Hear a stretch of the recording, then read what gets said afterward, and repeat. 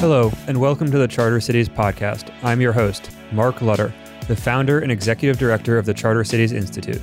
On the Charter Cities podcast, we illuminate the various aspects of building a charter city, from governance to urban planning, politics to finance. We hope listeners to the Charter Cities podcast will come away with a deep understanding of charter cities, as well as the steps necessary to build them. You can subscribe and learn more about charter cities at chartercitiesinstitute.org. Follow us on social media, cci.city on Twitter, and Charter Cities Institute on Facebook. Thank you for listening. My guest today is Samo Burja. He founded Bismarck Analysis, a consulting firm that investigates the political and institutional landscape of society. He is also a research fellow at the Long Now Foundation and a senior research fellow in political science at the Foresight Institute.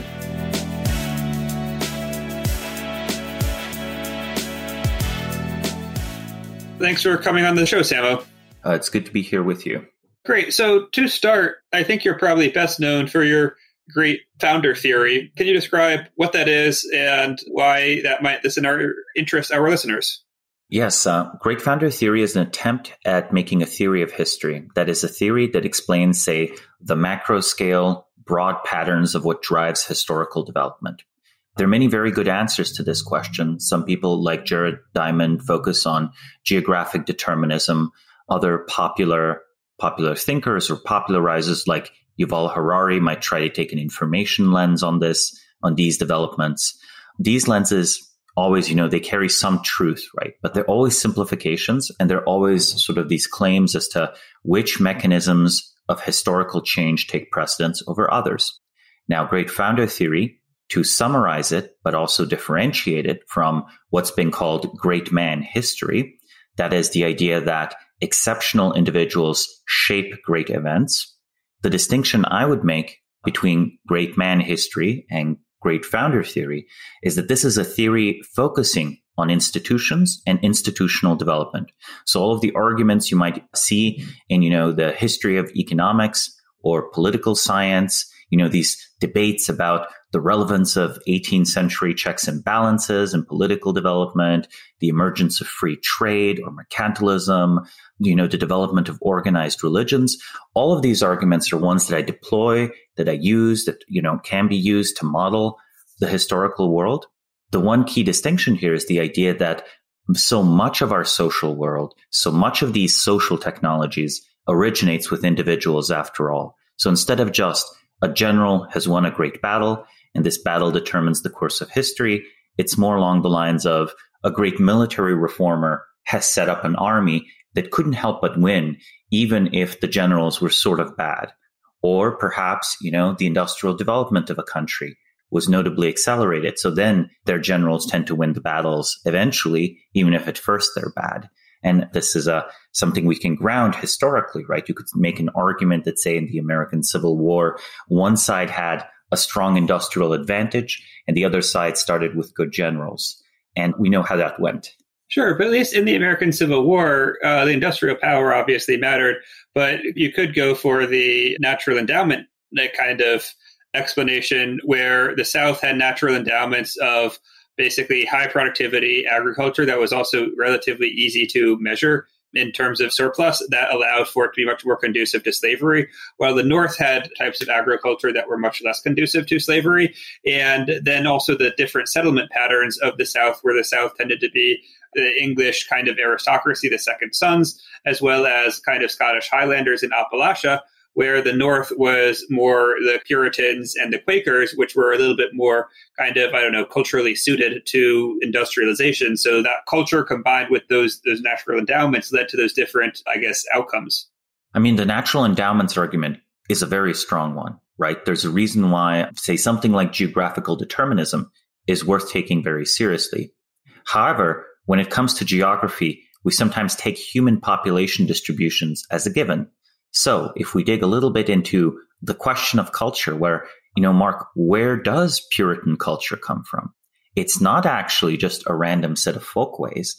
It's actually the result of an idealistic and at times strange, one could even say possibly deranged attempt to alter human nature and re-engineer social arrangements. There's an interesting way when you start reading about the Puritan colonies, they have many things that are very admirable, But then in addition to their well-known zealotry, you have this odd notion of basically kind of a total surveillance society. The idea is that, you are your brother's keeper and that everyone should be on the lookout for vice spreading through society.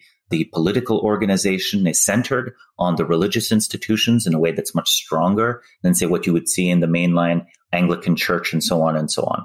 So there I would say that, okay, yeah, Puritan culture real, Cavalier culture is real, but both of these have definitive origins, right? And some of these origins can be traced to social reforms.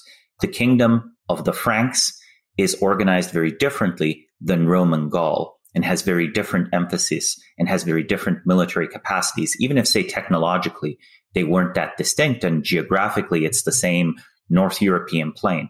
So how do you think about, like Hayek, for example, is well known for, well, actually, he popularized the saying, Adam Ferguson, I think, originated it, the result of human action, but not human design. And this is used to refer to institutions. So, for example, if we look at the UK, at least the kind of in this, I don't know what to call it, like Austrian emergent history of thought, it tends to place common law as there was nobody who came along and said, all right, this is what common law is. Obviously, you did have great jurists who helped develop frameworks and simplify things and then were revered for that. But it was this long evolutionary kind of process of people on the ground realizing, okay, we have problems, and then developing this body of law to solve those problems and eventually getting codified over time that happened to then be very useful once the Industrial Revolution and modernity started to occur. So, I mean, how does that, I guess, fit into great founder theory? Incremental cultural developments very much are a real force. I use the framework of traditions of knowledge, where I tend to operationalize, what is sort of the active component of this cultural tradition? What is the component that carries with it new mechanisms, new ways of doing, and what's, like, in a way, not ephemeral, but maybe like just flavoring, stuff that doesn't really change the way people coordinate or the way material production is done. The distinctions I make is between live traditions and dead traditions, where living traditions carry within them the possibility of regenerating or extending the core principles behind them. And meanwhile, dead traditions are just imitation of the forms and not what originated the forms.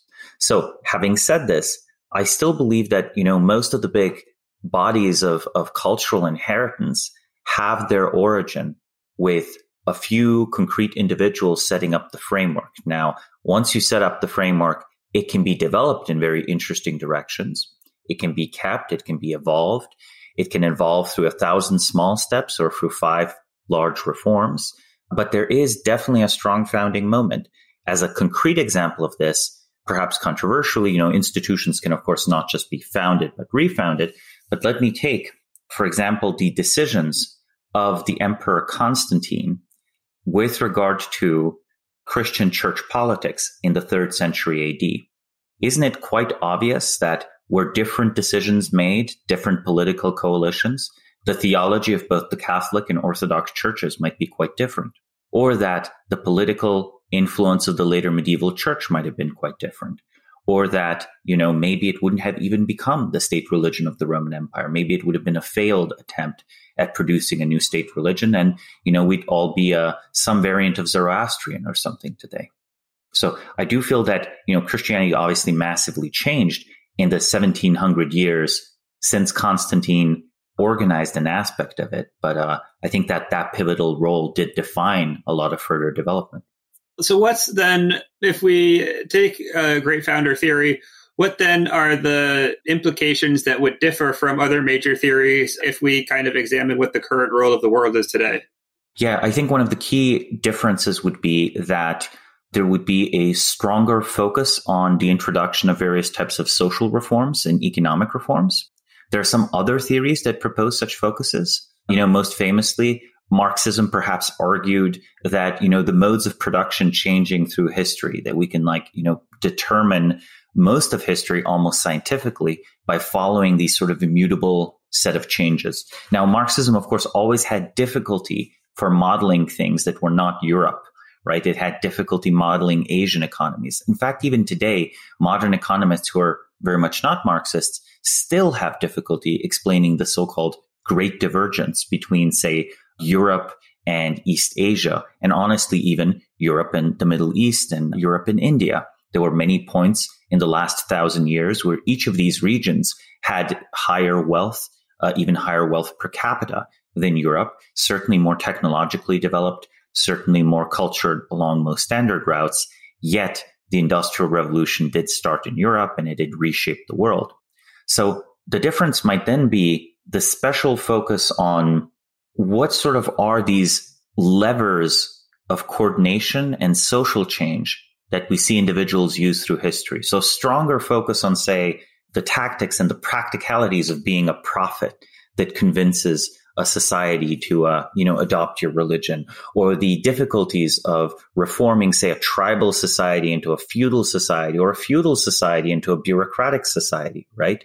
These decisions, I think, and not just these decisions, these attempts, they can't ever fully design the final structure. I'm not proposing there are out there in our history full-on architects of civilization.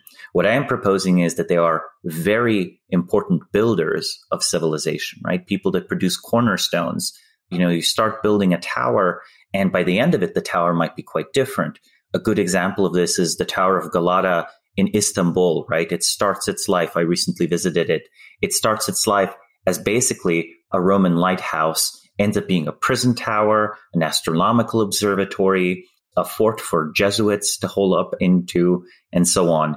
Just all sorts of different uses for this tower. Yet it definitely has a determinate origin in that original Roman lighthouse.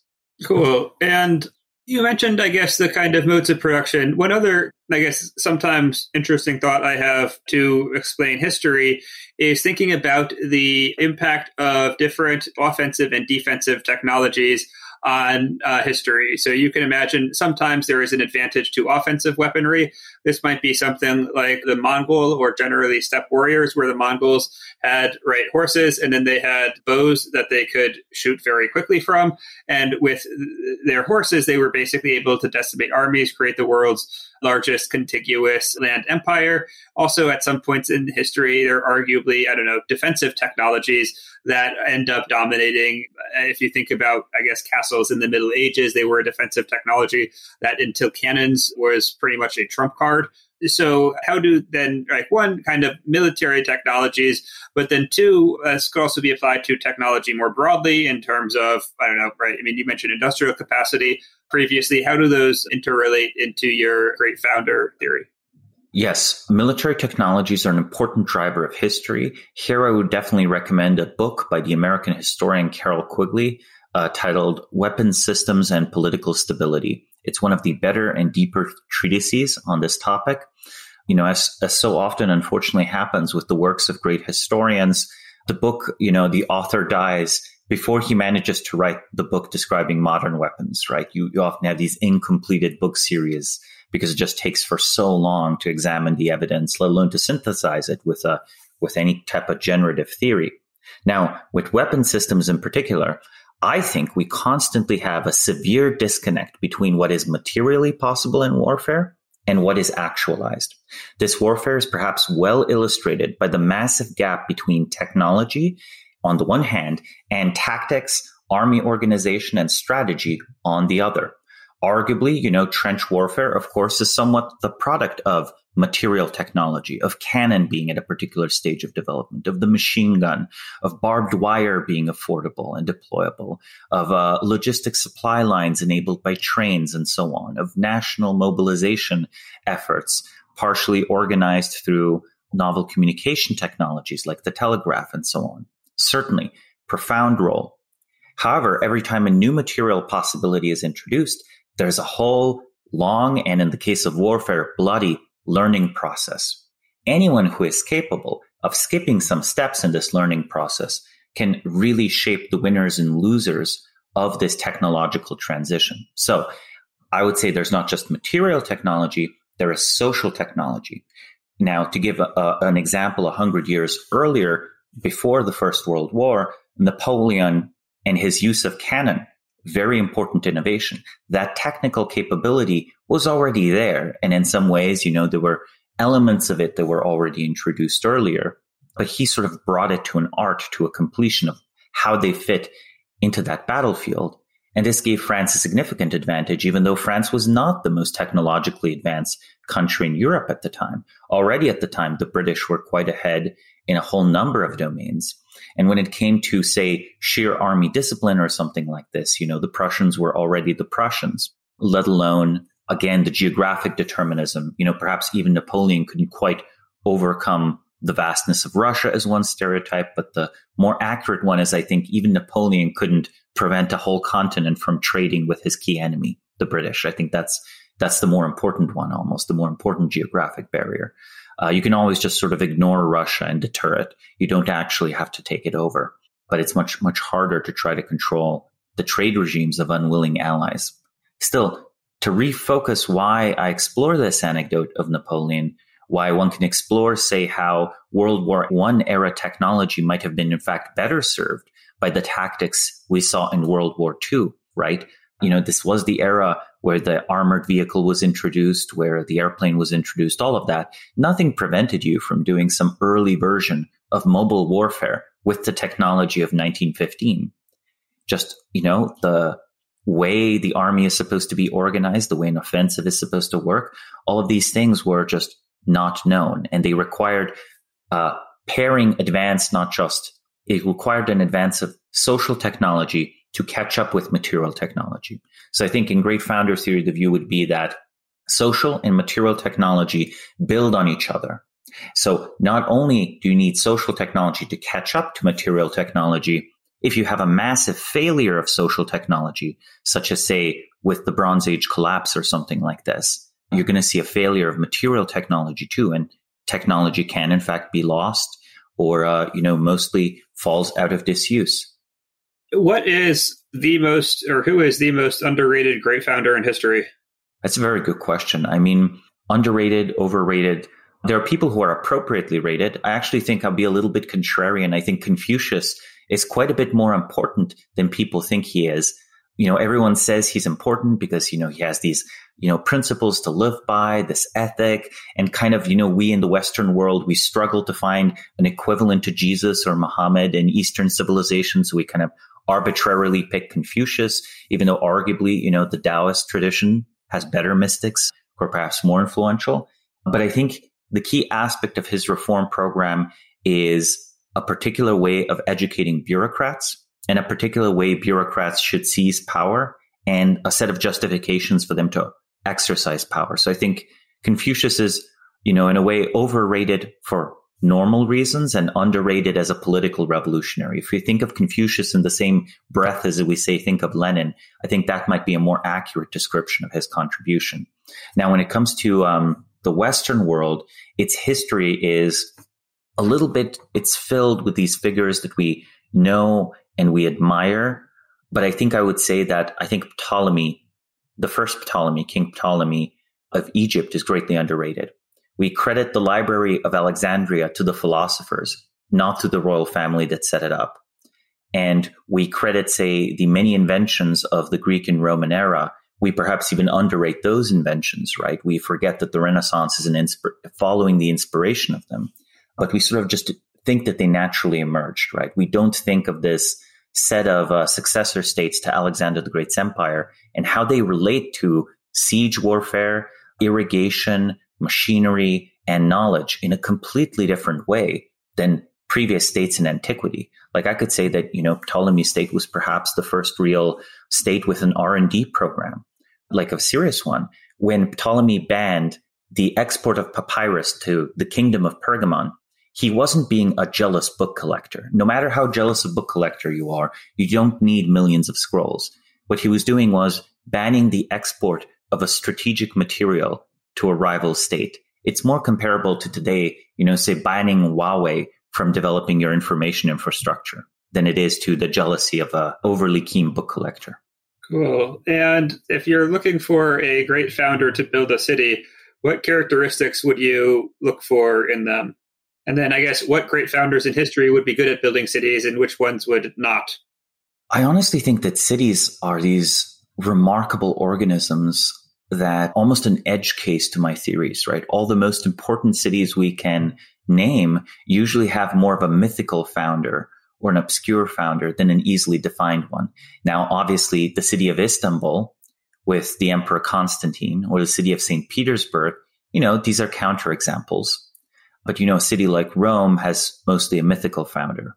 Still, with that caveat that it can be difficult to say exactly, I think if you truly wanted to see a city that shapes global history, and I think it's fair to say many cities really do shape global history. Cities are these centers of intellectual production and decision-making, and economic production, of course, is an easy one. But yeah, changing the future history of the world by building a new city is a pretty good bet, often much easier than creating a new country. In a great founder of a city, I would seek for something like a rootedness in a particular place, a sort of dogged determination to make this particular plot of land the center of the world. And that's honestly completely delusional when you're looking at an empty plot of land. And it's, of course, completely delusional until it's true. He's a bit of a stereotype. I'm sure he's been discussed too much, but there's a way in which Lee Kuan Yew has that characteristic fairly straightforwardly. There's also a way in which other city founders have had this characteristic. The second one is a awareness of different cultures and how they coexist. The person has to understand more than just one culture. Even if we're talking about a city that's mostly populated from a single country, be it, Germany, the United States, China, presumably everyone's coming in with the same language or about the same language. Even in those homogenous contexts, the differences between city life, right? Multi-generational city dwellers versus the people who have recently been pulled from the countryside and hinterland are absolutely massive, right? A lot of what we see in modern China, in modern Chinese internal politics, is a conflict between the people who've lived in cities since 1980 and the people who lived in the cities long before all of these arrivals from the Western provinces and the countryside poured in.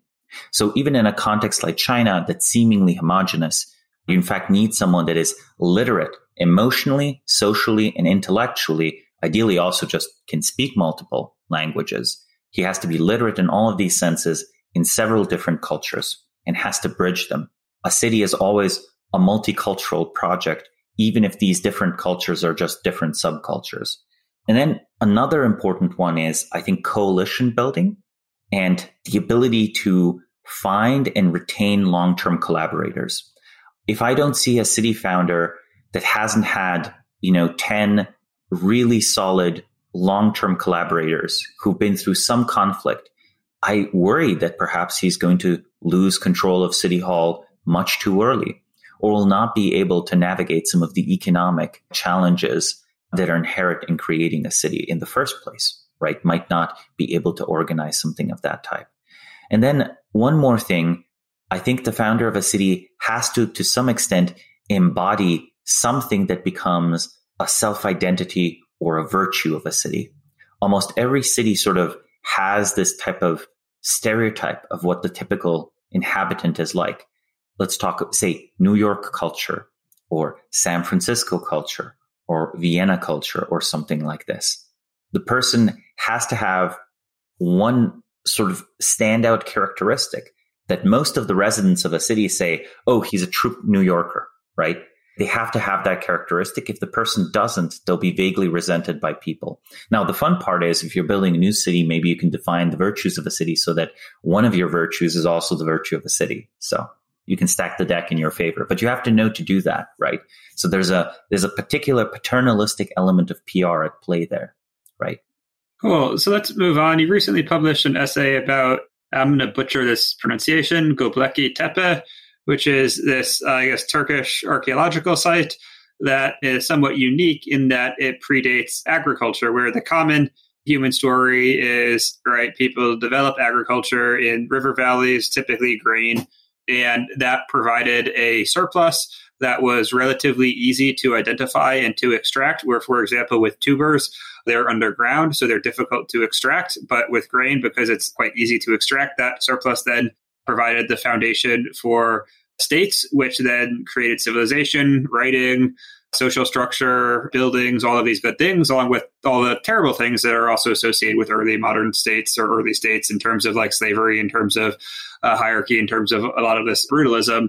But your argument suggests that this narrative is in fact incorrect, and we are typically thinking of civilization making in a different manner. Is that a fair summary? If not, what's wrong with it? If so, can you go a little bit more into, I guess, what Göbekli Tepe is and how that relates to this hypothesis? Yeah, Göbekli Tepe is unique because it is, as you said, a site in southeastern Turkey that was only dug up in 1995. So this is quite recent, and it was still being actively excavated until, I think, 2016, something like this. The site consists of these several large concentric stone circles, each of them made up of these tall pillars, each of the pillars weighing from about 10 to 20 tons. You have everything from carvings of animals to like some debatable depictions of people. And it's really just should not be there. It is about 1,000 years older than the consensus origin of agriculture. Yet when archaeologists produced estimates for the human labor needed to assemble these large and honestly pretty impressive structures, they came to the number of 500 laborers. Well, these laborers indeed had to be organized and they had to be fed. Now, we could debate how they were fed. Perhaps the climatological models are wrong, though the best climatological models we have suggest that the area was just as dry then as it is today. So this is at the very edge of the Fertile Crescent, up in these hilly, mountainous terrain, right? This is a harsh landscape. It's a landscape where some farming happens, but it happens because of irrigation. And it's, yes, pretty much growing grain today. So how exactly were these people fed back then? You could perhaps think that the wildlife was much more abundant and plentiful. While there is evidence for this in places like the Siberian steppe, there's no evidence of it in the Göbekli Tepe site. There's no evidence that these dry hills had that much game. So it really starts to be an interesting puzzle, an interesting question as to how these people were fed. And it's debatable. However, I think the circumstantial evidence is strong that we simply found the temple first, and possibly there was some agriculture beforehand. However, even if that's all incorrect, we still have the feat of organizing 500 people, right? This is like a significant achievement. This temple is built on top of a hill. This hill is visible from the entire surrounding landscape. It was something of a landmark. It would have been something that would have been well known to people hundreds of miles away. So I already said temple. It's an interesting question whenever we find something and we don't know what it's for. It's very easy to say, oh, it's for ceremonial purposes. It's assumed to be a temple. In fact, the discoverer of the site, Klaus Schmidt, thought it was a temple, and he made the argument that possibly organized religion came first, and then the needs of organized religion led to this process of domestication of grain, the introduction of large-scale irrigation, and yes, also things like the collection of taxes and eventually these different labor arrangements. And so if that does, assume that is true, how does this change our view of history? How does this affect how we think about, I guess, human civilization organizing? I think one of the key big things that the site does demonstrate is that complex society, so complex human society, in all of those senses, in the sense of large-scale community life, in the sense of large-scale organized labor, in the sense of even long-distance trade, right? Because we see more and more evidence from other sites of basically long-distance trade in the Neolithic and the Mesolithic. The Paleolithic stuff is more debatable. As always, society has just been around for much longer than previously assumed, and complex human social behavior and coordination is much older as well. We really probably did not spend most of our evolutionary history as 10 people hiding in a cave. Even if 10 people were living in a cave, these people probably attended festivals where they would see a few hundred people, or they would join war bands of 50 people or 100 people. We have areas where we've excavated full-on battles where, you have 50 people killed by stone axe with clear evidence of wounds on their bodies. And these are all adult men, and some of them are even carrying weaponry. What is this if not the remnants of a battle site? Now, you have stuff like this found in Europe. You have stuff like this found in Asia. Really, the full spectrum of human social behavior might have in fact been there, even this large-scale coordination, long before we usually assume it was. And perhaps the material tools that we build, such as, boats for trading, roads so armies can march back and forth, irrigation so that we can feed larger labor forces, aqueducts so we can bring water to people in the cities far away from any natural source of water. These are perhaps material technologies that assist our sort of already desired or already shown, revealed preference, this sort of demonstrated pattern of social behavior. So possibly this puts human social behavior in the center and technology as assisting this sort of large-scale macro human social behavior. And so if this is true, are we going to discover more Göbekli Tepes? What is the likelihood that we will? What should we look for in terms of where to potentially find them? And is a radical rethinking of the origins of human civilization archaeology likely in the next 20 years? I basically am happy to make this bet with any qualified challenger. As I said at the end of my article, this was the Palladium magazine article, Why Civilization is Much Older Than We Think. I think we will find many new sites that force us to revise step after step our current preconceptions. One example of this is the Al-Halo site in Israel, which is near the Lake of Galilee, where there is evidence of small-scale cultivation of grains over 20,000 years ago. So that site, to me, suggests that small-scale agriculture has been a part of our behavioral packet, like sort of modern Homo sapiens behavioral set, as deeply as hunting and gathering, or say fishing. And I think that, yes, it's very natural that we will find such sites. I do have to caution, however, archaeology is not that hypothesis-driven science.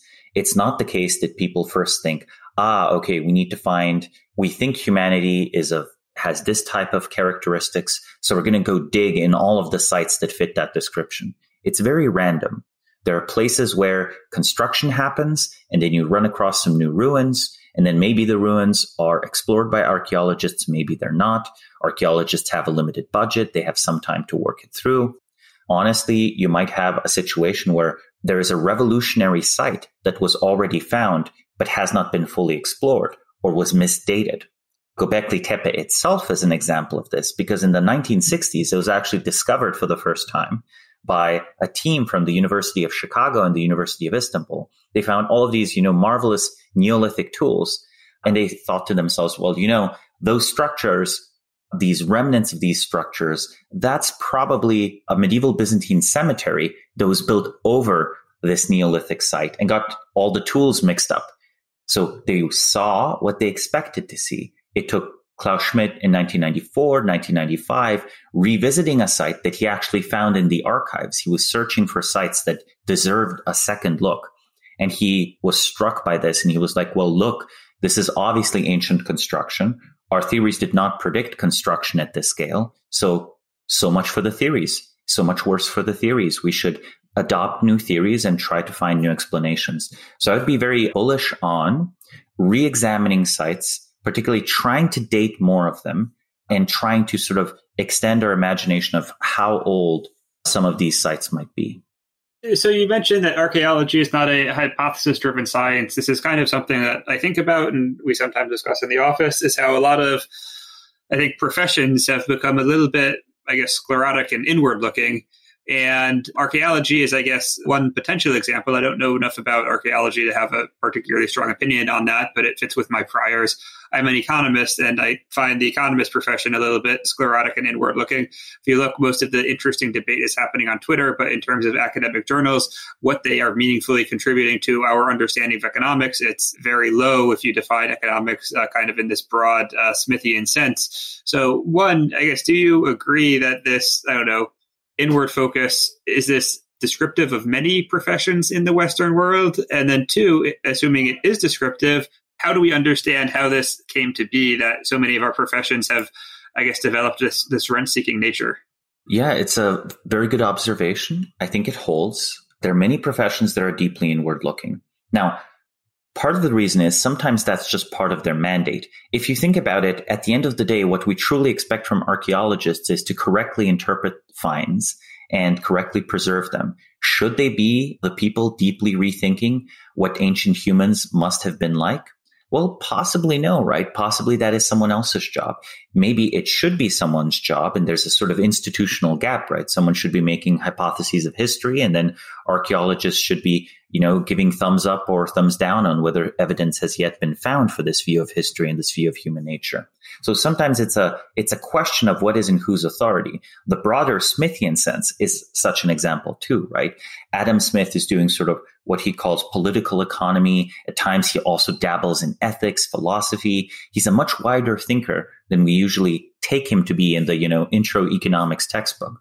Over time, the mandate, the legitimate area of inquiry for economics actually kind of shrunk, right? What we think of as modern economics has already been shorn of so much of political theory, anthropological theory, ethical theory, that it's really like a very narrow construct. Now, maintaining the literal discipline of a discipline that's a narrow construct, that's not wrong per se, but we have a big problem if all our disciplines are defined conceptually as super narrow. So these are just like two small, one is a social barrier, who has socially perceived the right to think about something, who should be listened to, who is tolerated to think about something. And secondly, then what is the inner logic of a field as set up? But then finally, we get to the perhaps more interesting ones, the ones that are unique in modern Western society, the features that are unique. I think we live in a super bureaucratized society where sort of specialization has run amok. We gained fabulous economies of all sorts through a deep specialization of our economies. I worry that the consequence of this has been a deep specialization of intellectual production. And the problem with a bureaucratized system where people are competing on filling tiny, tiny niches is, sort of what Eric Weinstein calls the victory of sharp elbows over sharp minds. Not saying that, the winners of these sort of office politics fights, when they're sort of fighting for this tiny, tiny intellectual turf, like a tiny plot of land, imagine 10 grad students, boxing to the death, and the winner becomes a professor. Well, maybe the winner is, since this is intellectual boxing, social boxing, maybe the winner is the most original thinker, maybe. And whoever the winner is, they're probably pretty smart. But I would actually say that there is a selection against original thinking.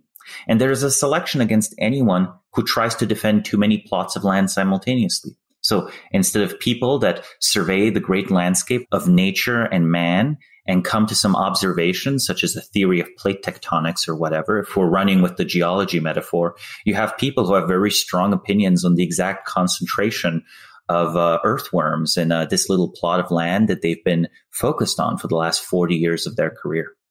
Yeah, and I mean, it seems as though this has become particularly apparent with COVID, as the public health establishment has failed on almost every margin, from first refusing to ban travel. You had, I believe, the New York Commissioner of Health in February of last year tweeting, like, come on, let's celebrate Chinese New Year and prove those racists wrong. It's like, okay, there's a pandemic. It wasn't really fully on the shores yet, but like, there's a pandemic.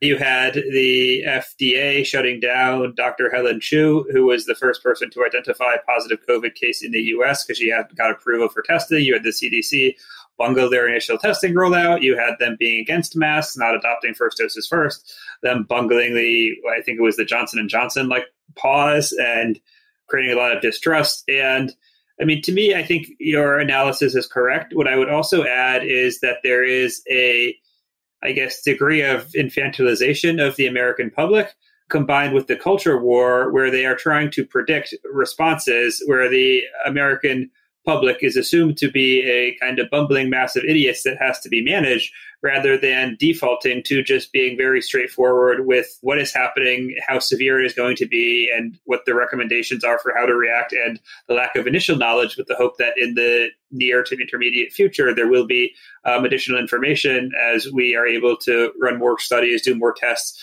figure out a little bit more about this virus and how it spreads.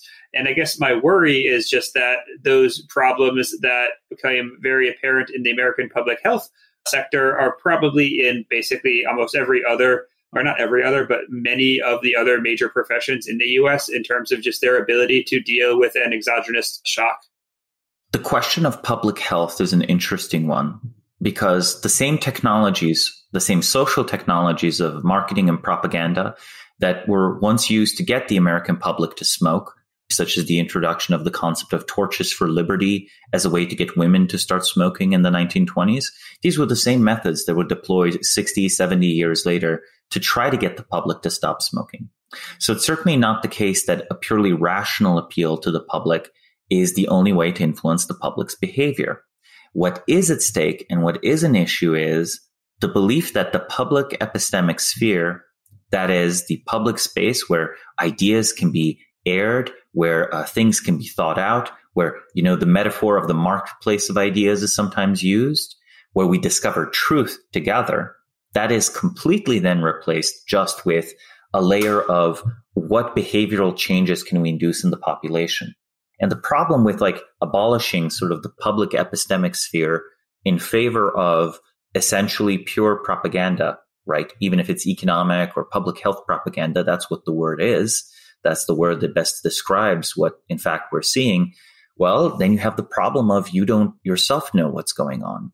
I think most public health officials did not know what's going on. And in fact, they personally were in a worse epistemic state than random corners of Twitter in, say, March of 2020, May of 2020, heck, even March of 2021. In March of 2021, I believe, if you believe the lab leak hypothesis, you might have heard it on Twitter or on YouTube before whoever told you was censored.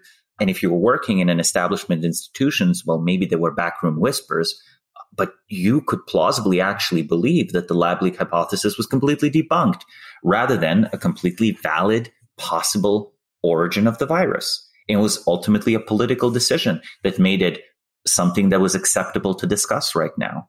But what if it wasn't? So the public health officials, the people who would appoint themselves Plato's guardians, right? In this sort of Plato sense, the guardians of the perfect society who know the truth, but engage in the noble lie. That's a lie that is supposed to bring the rest of the populace of the city closer to truth, or at least closer to virtue.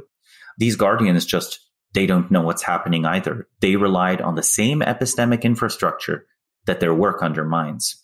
Yeah, I think that's right. And I mean, what's kind of disconcerting to me is, one, I find it much more difficult to evaluate truth and fiction today, where I trust random bloggers on the internet more than I do the CDC. The challenge is, right, one, the bloggers have themselves a somewhat limited time and attention span. And so as this topic falls off their intellectual radar, it's likely to fall off mine as well. And then second is that, well, the internet is a relatively good, epistemic sorting mechanism, at least within certain circles. It does take time and energy to stay abreast of the most recent updates of the things that are occurring. And if there is a exogenous shock in a new sphere, right, the question is, all right, let's say there's war with Taiwan, how well, I kind of assume similar corners of Twitter will update accordingly. But again, there is this kind of, discovery process going on that does take time. And it's just a little bit, frustrated thinking, okay, if let's say that there is the possibility that we need to get a Delta booster variant this fall, I won't believe the CDC when they tell me. It's this is a major health issue. And I literally can't trust any of the public health institutions to actually do a reasonable job of evaluating the kind of relevant risks and benefits. I mean, part of it is I wish these public health institutions, and not just public health institutions, let's broaden it to a whole set of bureaucracies, were much more willing to at least occasionally ingest the talent that can be found online.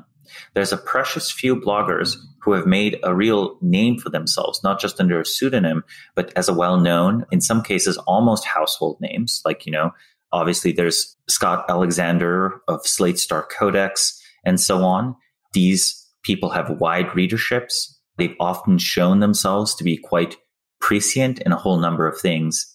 I think institutions should go out of their way to try to work with such individuals in some capacity, right? Either through commissioning them for various public-facing reports, or heck, even hiring them. At a different part of, say, American or Western history, this would have been a no-brainer, right? Hiring someone on the basis of their output rather than on the basis of their credentials. But right now, this seems supremely difficult. So what does America look like in 20 years, right? We're at this point where our technology is very good. We rolled out the mRNA vaccine very quickly, but many of our social institutions are kind of severely decayed. So is this continued decay likely? What would it take to reverse this? How should we think about the next 20 to 30 year evolution of the American state and our institutions? Yeah, I think it's sort of interesting how you can continue to pursue some of these advantages, but I wouldn't underestimate to what an extent the very decayed institutions are a barrier to technology. The fast vaccine rollout, there was overwhelming political mandate to produce a vaccine quickly. There really was. The political barriers for producing something like that were minimal. This is not true when you start thinking about many other technologies. There was an acute crisis and an acute need, and the technological capacity existed, and we still had the capacity for innovation. There are all sorts of permissionless innovation routes that could be taken still, things that, don't really destroy or disrupt a key political interest. But it actually seems to me that, say, on something like energy, right? The barriers are worse the more dysfunctional the social institutions are. And these aren't technical barriers. Like innovation in, say, nuclear energy or something like this, that is politically bottlenecked. And that only gets worse the less flexible those institutions are. So I'm not even that optimistic. I sort of feel like we have massive technological capacity.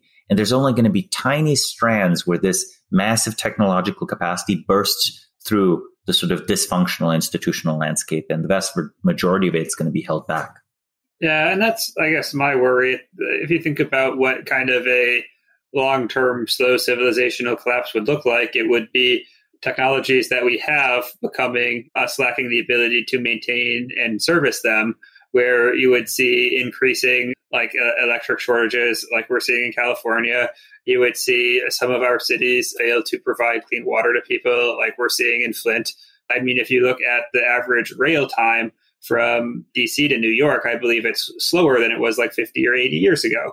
And so these existing technologies, we are unable to maintain and upkeep them as we once would. And we've managed to continue to create new technology in several areas, but the kind of broader institutional failures seem to be pretty severe. And while there are some, I guess, green shoots, just seeing the kind of dominant discourse and seeing what's happening, those green shoots are, I guess, just a little bit minimal.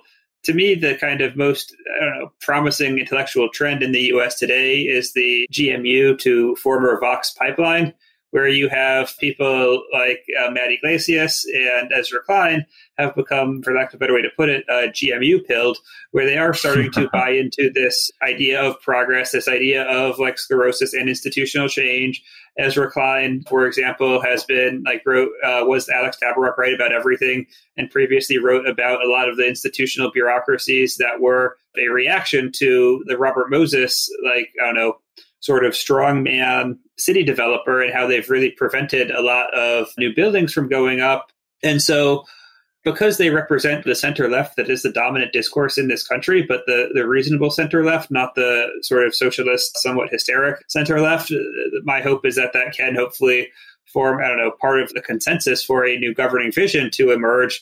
But one, realistically, it takes 20 years for that to emerge. And then two, given all of the other trends that we are working within, and given the general dysfunction of a lot of American institutions, if you look at polling data from millennials in terms of their interest in socialism versus capitalism, it's just not particularly promising. So I don't know, that's a long ramble to say I want to be more optimistic about the future, but we'll see.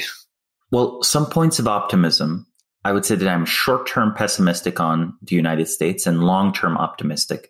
We talked at the start of today's show about how many different lenses on history produce sometimes different answers. And I think on at least the geographic determinism angle, the US has a lot going for it in terms of acceptance and facilitating exceptional individuals making their organizational contributions to society. So people coming in out of nowhere and building entire new branches of government or entire new companies or entire new cities. the US actually has a remarkably good track record over the last 200 years. Arguably, even the last 50 years, if we grade America on a curve.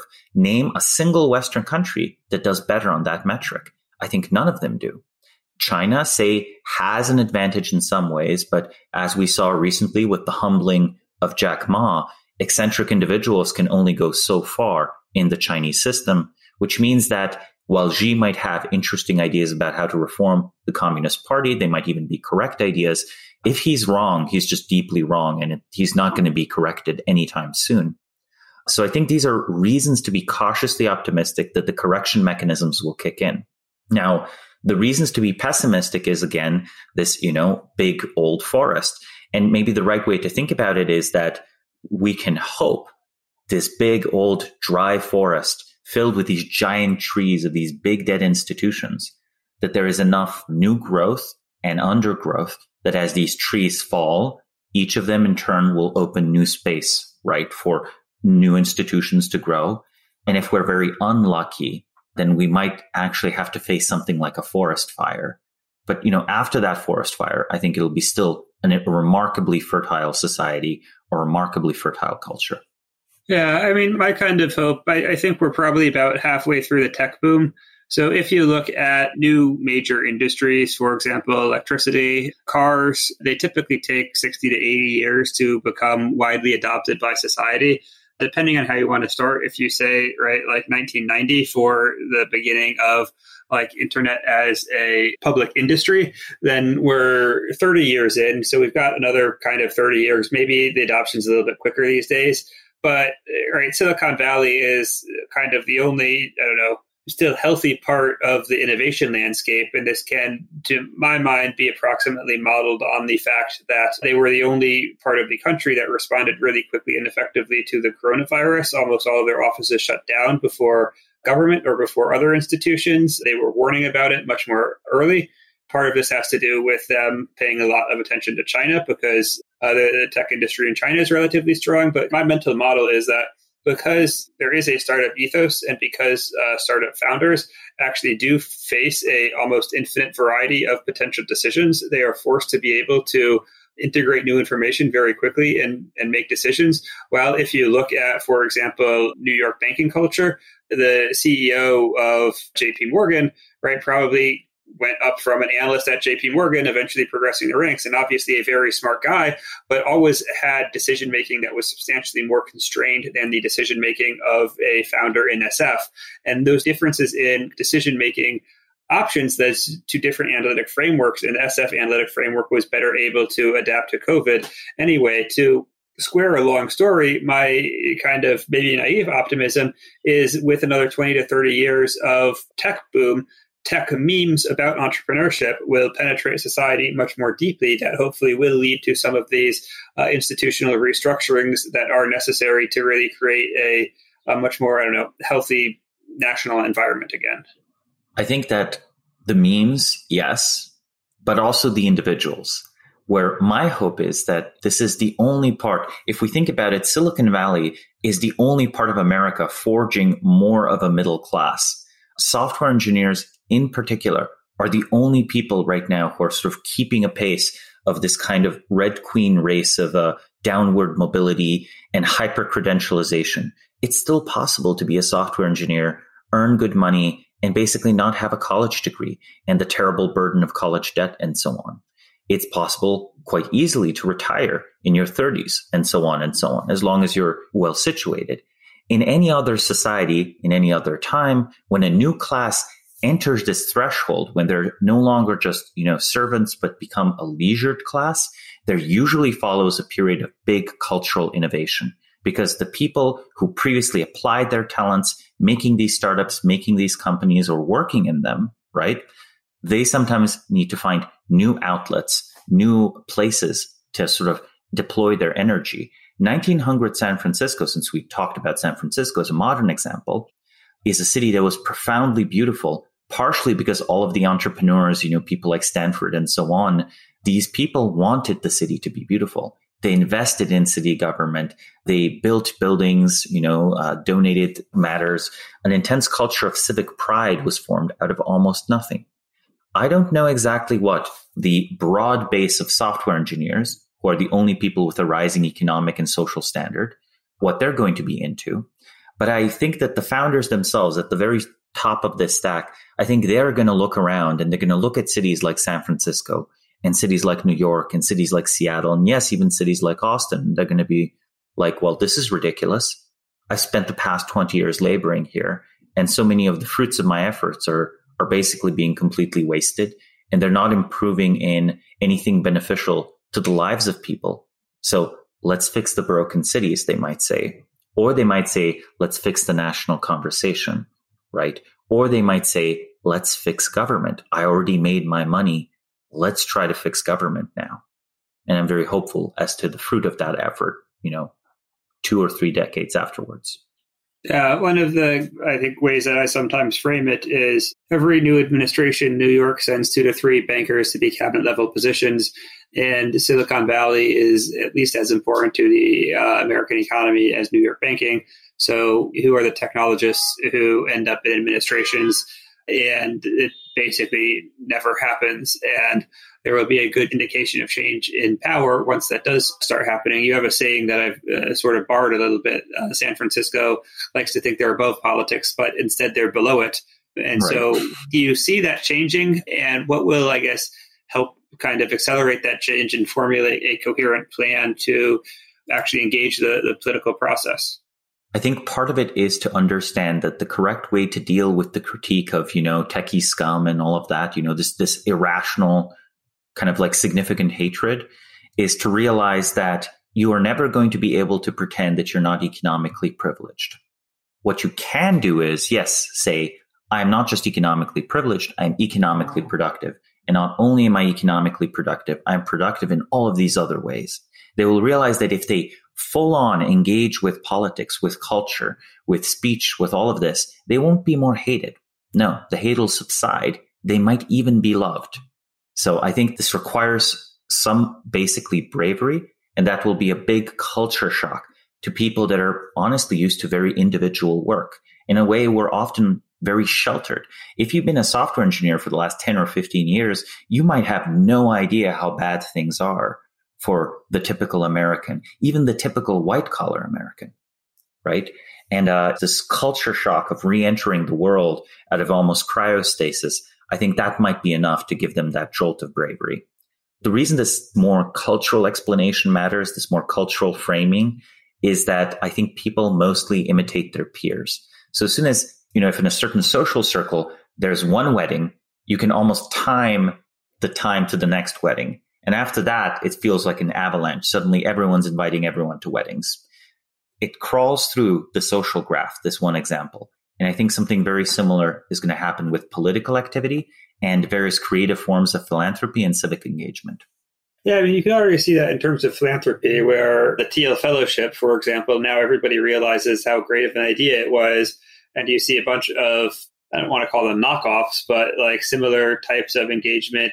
Eric Schmidt announced Rise, where he's trying to find the next generation of superstars. It's a little bit more politically aimed than Thiel Fellowships, but it's aiming to identify like 15 to 20-year-olds and plug them into a network, empower them. I'm a Schmidt International Fellow, and one of the questions was basically one of the Thiel questions, like, what big opinion do you have that like nobody else agrees with? And I met up with some of the other fellows, and none of them really realizes that that question was from Peter. They're always like, oh, it's a very interesting question. It's very different from the typical like fellowship question. So you're starting to get this broader engagement. So let's, I guess, shift gears a little bit.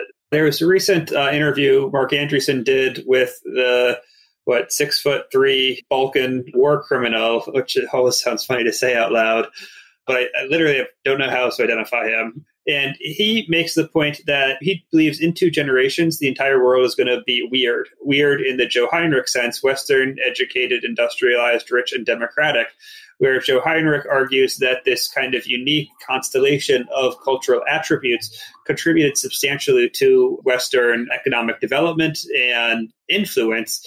And because of the internet, it is substantially lowering channels of transmission of cultural values. And therefore, in 50 years, in 2 generations, everybody is, for lack of a better way to put it, going to be, quote unquote, indoctrinated by these values, because America still largely has global, media domination. And this was one of these ideas where I never particularly thought about it. But once I heard it, it struck me as I guess a little bit obvious. So I was wondering how you reacted to that, if you saw it or if you're hearing it now, what your reaction is. Well, I'm looking forward to more interviews by Marc Andreessen, and I think he should be interviewed by all sorts of internet weirdos. We were just speaking about the virtues, the epistemic and possibly moral virtues of internet weirdos a few minutes ago. I would say that there are certain common features and common responses that happen in humans once they achieve some amount of material prosperity. Further, there are some changes that come about socially due to being integrated into a new type of economic organization. But that's where the disagreement starts. If you imagine the effect of corporate culture on Japanese society and the effect of corporate culture on German society and the effect of corporate culture on American society, these are very, very different corporate cultures. These are very, very different societies. And in fact, the very modes of economic organization partially reflect this. So these are in a way all weird countries in, the wealthy, educated, industrialized sense, but they're quite different. Lifelong loyalty to a company is still sometimes a thing you see in Japan. It's not a thing you really see in the United States. In Germany, the credentialing system and the credentialing, moats and baileys and walls and fortifications between different economic activities are very different, where they have, very excellent education for all sorts of technical roles. And they also have a different culture of where managers come from and how managers are educated compared to the US. Finally, also the barrier between technocratic government and technocratic economy is much less felt in Germany than in the United States, right? The interesting way there's a functional integration there where both sides are just moderately technocratic stewards of the German economy. They're, of course, also much more conservative than their American or Japanese counterparts. And that's perhaps a downside. So my disagreement there would be, yes, there are common things that industrialization brings about, but different societies do industrialization in different ways. And yes, there are common modes of modern education, but again, different societies do education differently. I do think wealthy and democratic is perhaps the most interesting one. The political differences between parts of the world are still significant, but they're all going to be democratic in the sense that mass online political participation of the population seems kind of inevitable. So that type of democracy, yes. And I think wealth, well, unless things go catastrophically wrong, we're going to be much wealthier. But I think a lot of the values that we consider as to be inevitable products of Western wealth are actually products of much weirder things. They're products of things such as like the Protestant work ethic or a particular vision of human salvation and human nature that was only contingently tied to the Industrial Revolution. Japan surprised many Western observers in the 1930s and 40s because they industrialized without being Christian. Japan again surprised Western observers in the 1990s, 1970s, and 1960s, where they were no longer surprised that the Japanese didn't become Christian as they developed, et cetera, but they were surprised that the Japanese retained all these unique ways of doing things, right? They expected a carbon copy of America, but instead something very different happened. And in a way, China today is surprising us. China is becoming rich, obviously. Secondly, I would claim China is becoming more democratic in the sense that almost all of the Chinese citizenry has gotten used to commenting online. Now, they've also gotten used to getting fined and getting censored and all of that stuff, but they are used to commenting about politics online. And in fact, there are many forums for them to do so within the narrow window that is allowed by the Chinese system. We have a window too. It just happens to be a little bit wider, or at least it was a little bit wider before 2021. But China has surprised us and continues to surprise us. So I think in a very real sense, China might become weird in 30 years, but their democracy is going to be very different than our democracy. It might not even call itself a democracy. And, their way of organizing education and industry, that might continue to stay divergent and uniquely Chinese. Yeah. What do you think about aliens? I mean, I don't know. I don't think about them at all, but maybe I should. Maybe they'll be offended if I don't. Well, I had lunch with Tyler Cowen a few weeks ago, and he said, right, with all the recent alien observations discourse, he put a 5% chance that they were, von Neumann probes, which struck me as substantially high. I had not thought about it explicitly. I had kind of, even with all of the evidence that they had been picked up on multiple sensors with multiple very credible witnesses, I had still kind of, dismissed the possibility, but a 5% chance of von Neumann probes strikes me as substantial, and that we should, rethink some of our kind of assumptions about, interplanetary travel, as well as just other, great filter type things. Well, let me be first provocative, right? And say a little bit that I basically think these are probably not aliens. These are probably not, conscious phenomena. I feel 5% is a substantially high probability, but it's a reasonable estimate. So as long as we're, caveating this entire discussion and say, on the 5% or the 10% or the 4% chance that these are not just, these kind of relatively boring atmospheric phenomena, then what is this, right? And I think that the von Neumann argument is actually a better one than interstellar travel. We have a well-known limit in physics, the speed of light. It's considered from known physics. We believe this is just the limit of how fast things can go. And it's actually super inefficient to travel at this speed because it requires so much energy, like a huge, vast amount of energy, right, to even start approaching the speed of light. So there's a real hard known physics barrier there. On the other hand, I think we haven't really looked at the possibility of, well, how long lasting might technology be?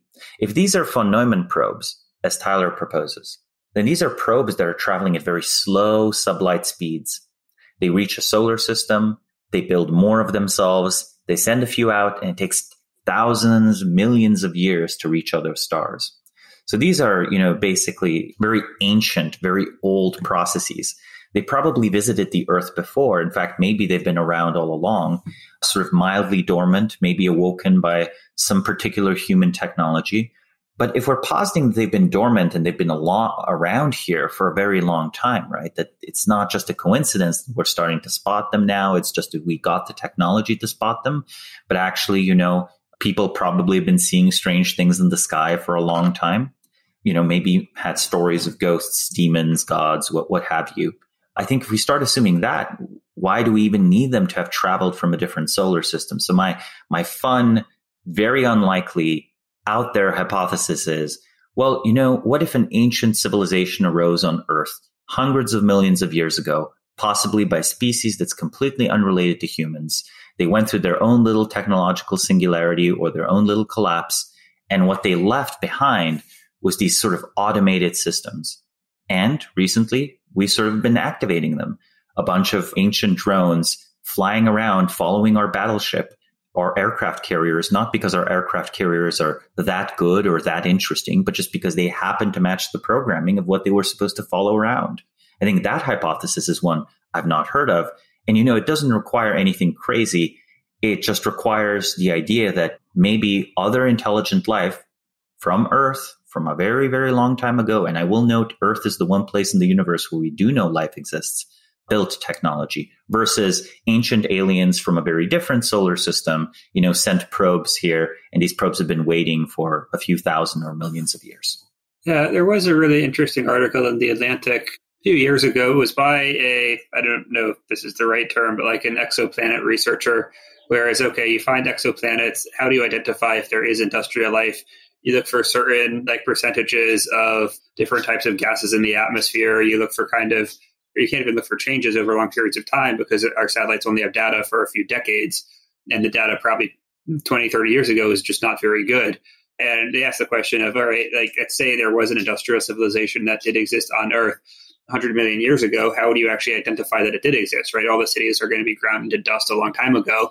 Even the ice caps, right? They'll have melted and remelted and are refrozen hundreds of times over. And so you basically look in rock formations, similar to how we find dinosaurs, and potentially you could find evidence of kind of cities and settlements, or you could find evidence of very rapid changes in climate or in fauna that would likely have been caused by the rapid expansion of an industrial civilization. And in fact, our history does record several mass extinction events, right? So often you have people propose that, humans, this is the Anthropocene, and we're causing a mass extinction comparable to the ones caused by supervolcanoes and asteroids. So if you took the hypothesis that maybe there were ancient industrial civilizations on Earth, long predating humanity, well, maybe some of those mass extinctions were caused by this intelligent life. Cool. So I've got a few more questions, I guess, just about cities. So if you're thinking about one, I guess, where to locate a new urban center with, coming, one, we can think about changes in technology in terms of remote work, potentially supersonic travel. Two, in terms of changing trade patterns, what, analytic framework would you look at to identify where to build new cities and how to think about how they would engage in kind of the broader regional and cultural economies? I would try to find the part of the world that has the most coastline that remains high in population density and underdeveloped in a significant sense. So what is the ocean or the sea where trade is going to increase in the future? If we look at the Pacific Ocean, it feels to me, sure, there's more trade to be had even between China and the United States, or China and the United States and Japan if we take that system. But it's kind of maxed out. Most of the growth in international shipping in the next 50 or 60 years is probably going to be over the Indian Ocean. Already there's a significant amount of shipping between obviously Europe and China. But consider India, consider East Africa, consider some parts of the Middle East and Southeast Asia. These are all areas, possibly East Africa is the most behind, with maybe India being a little behind too. These are areas with these semi-developing economies. Most of these areas are still increasing in population. How much shipping is there going to go through the Indian Ocean? Well, now having said that, what are relevant parts of it? The old boring answers persist. I think Singapore is going to continue to do very well due to its position near the Straits of Malacca. But honestly, a city on the southern tip of India or near Sri Lanka, or a city in the southern corner of the Arabian Peninsula or the Horn of Africa would have many of the same advantages. Also, the Egyptians have tried to build a new capital many, many times over.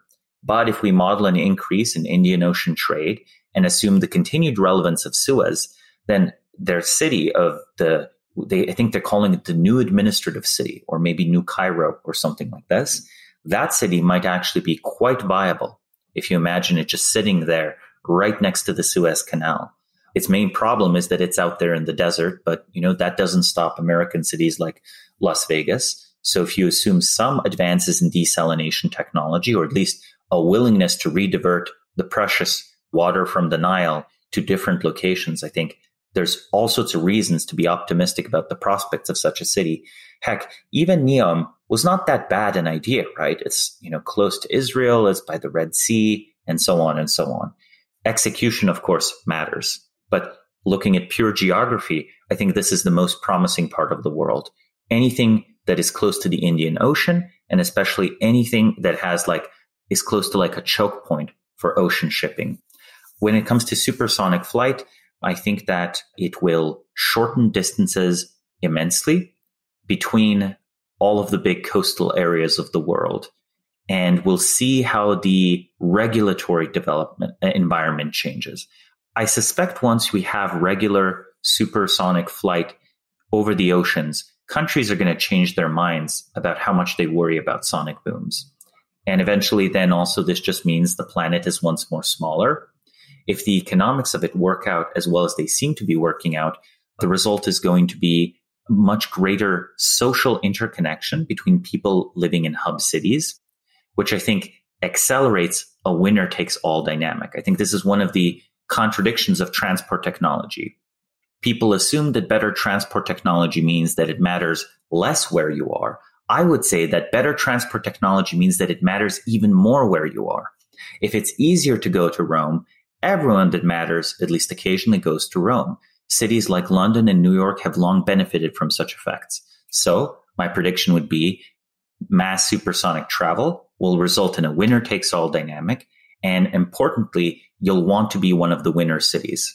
Being in the top 10 cities in the world is going to matter much more than being in the top 100. Yep, I agree with that. I think it will have the effect of accelerating the superstar city dynamic. Anyway, well, I guess maybe before we end, are there any questions that I should have asked you that I didn't? Well, I think a very good question would have been, how should a city be organized politically and otherwise to maximize its development and quality of life? And I know this is a topic you've thought of a lot. However, this seems like a good standard question to ask experts on your show. Well, then answer it. I'm asking you now. Well, I think it's a very hard one. I honestly think that we should have more appreciation for the political machine model. That is, a system that basically looks kind of corrupt with a relatively strong man guy on top, someone that's, boisterous, that has, some laborers behind him, possibly, even organized crime. However, is deeply invested in the success of the many businesses and construction projects in the city. Such a patronage network, sort of radiating outwards, can at times be very friendly to development, to building, right? Like, people don't discuss the political organization of Kowloon Walled City. There certainly was no central structure that was in charge there, but there were certainly many organizing aspects of that city, including organized crime and so on. So I'm not saying this to say favorable things about organized crime per se. I'm just saying that a lot of our intuitions for what makes for clean, efficient, publicly pro-social oriented government results in these weird gridlocked oligarchies. So anti-oligarchy, pro-relatively central power, especially central power that has an economic benefit in the city growing. So don't make a powerful city council, make a powerful mayor.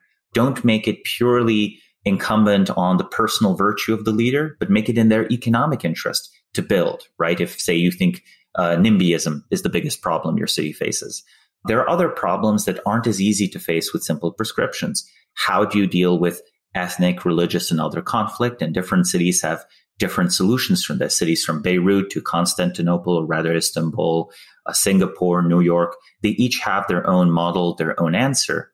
But I think part of the answer is you in fact want to have some sort of organization of key communities, right? You want there to be someone you can talk to in Chinatown to understand how Chinatown does things. Okay, cool. That's the 2-minute version, woefully insufficient, but hopefully a good teaser. All right, great. Thanks for coming on. Yeah, thank you for having me. Thank you for listening to the Charter Cities podcast. For more information about this episode and our guest, to subscribe to the show, or to connect with the Charter Cities Institute, please visit chartercitiesinstitute.org. Follow us on social media, cci.city on Twitter, and Charter Cities Institute on Facebook.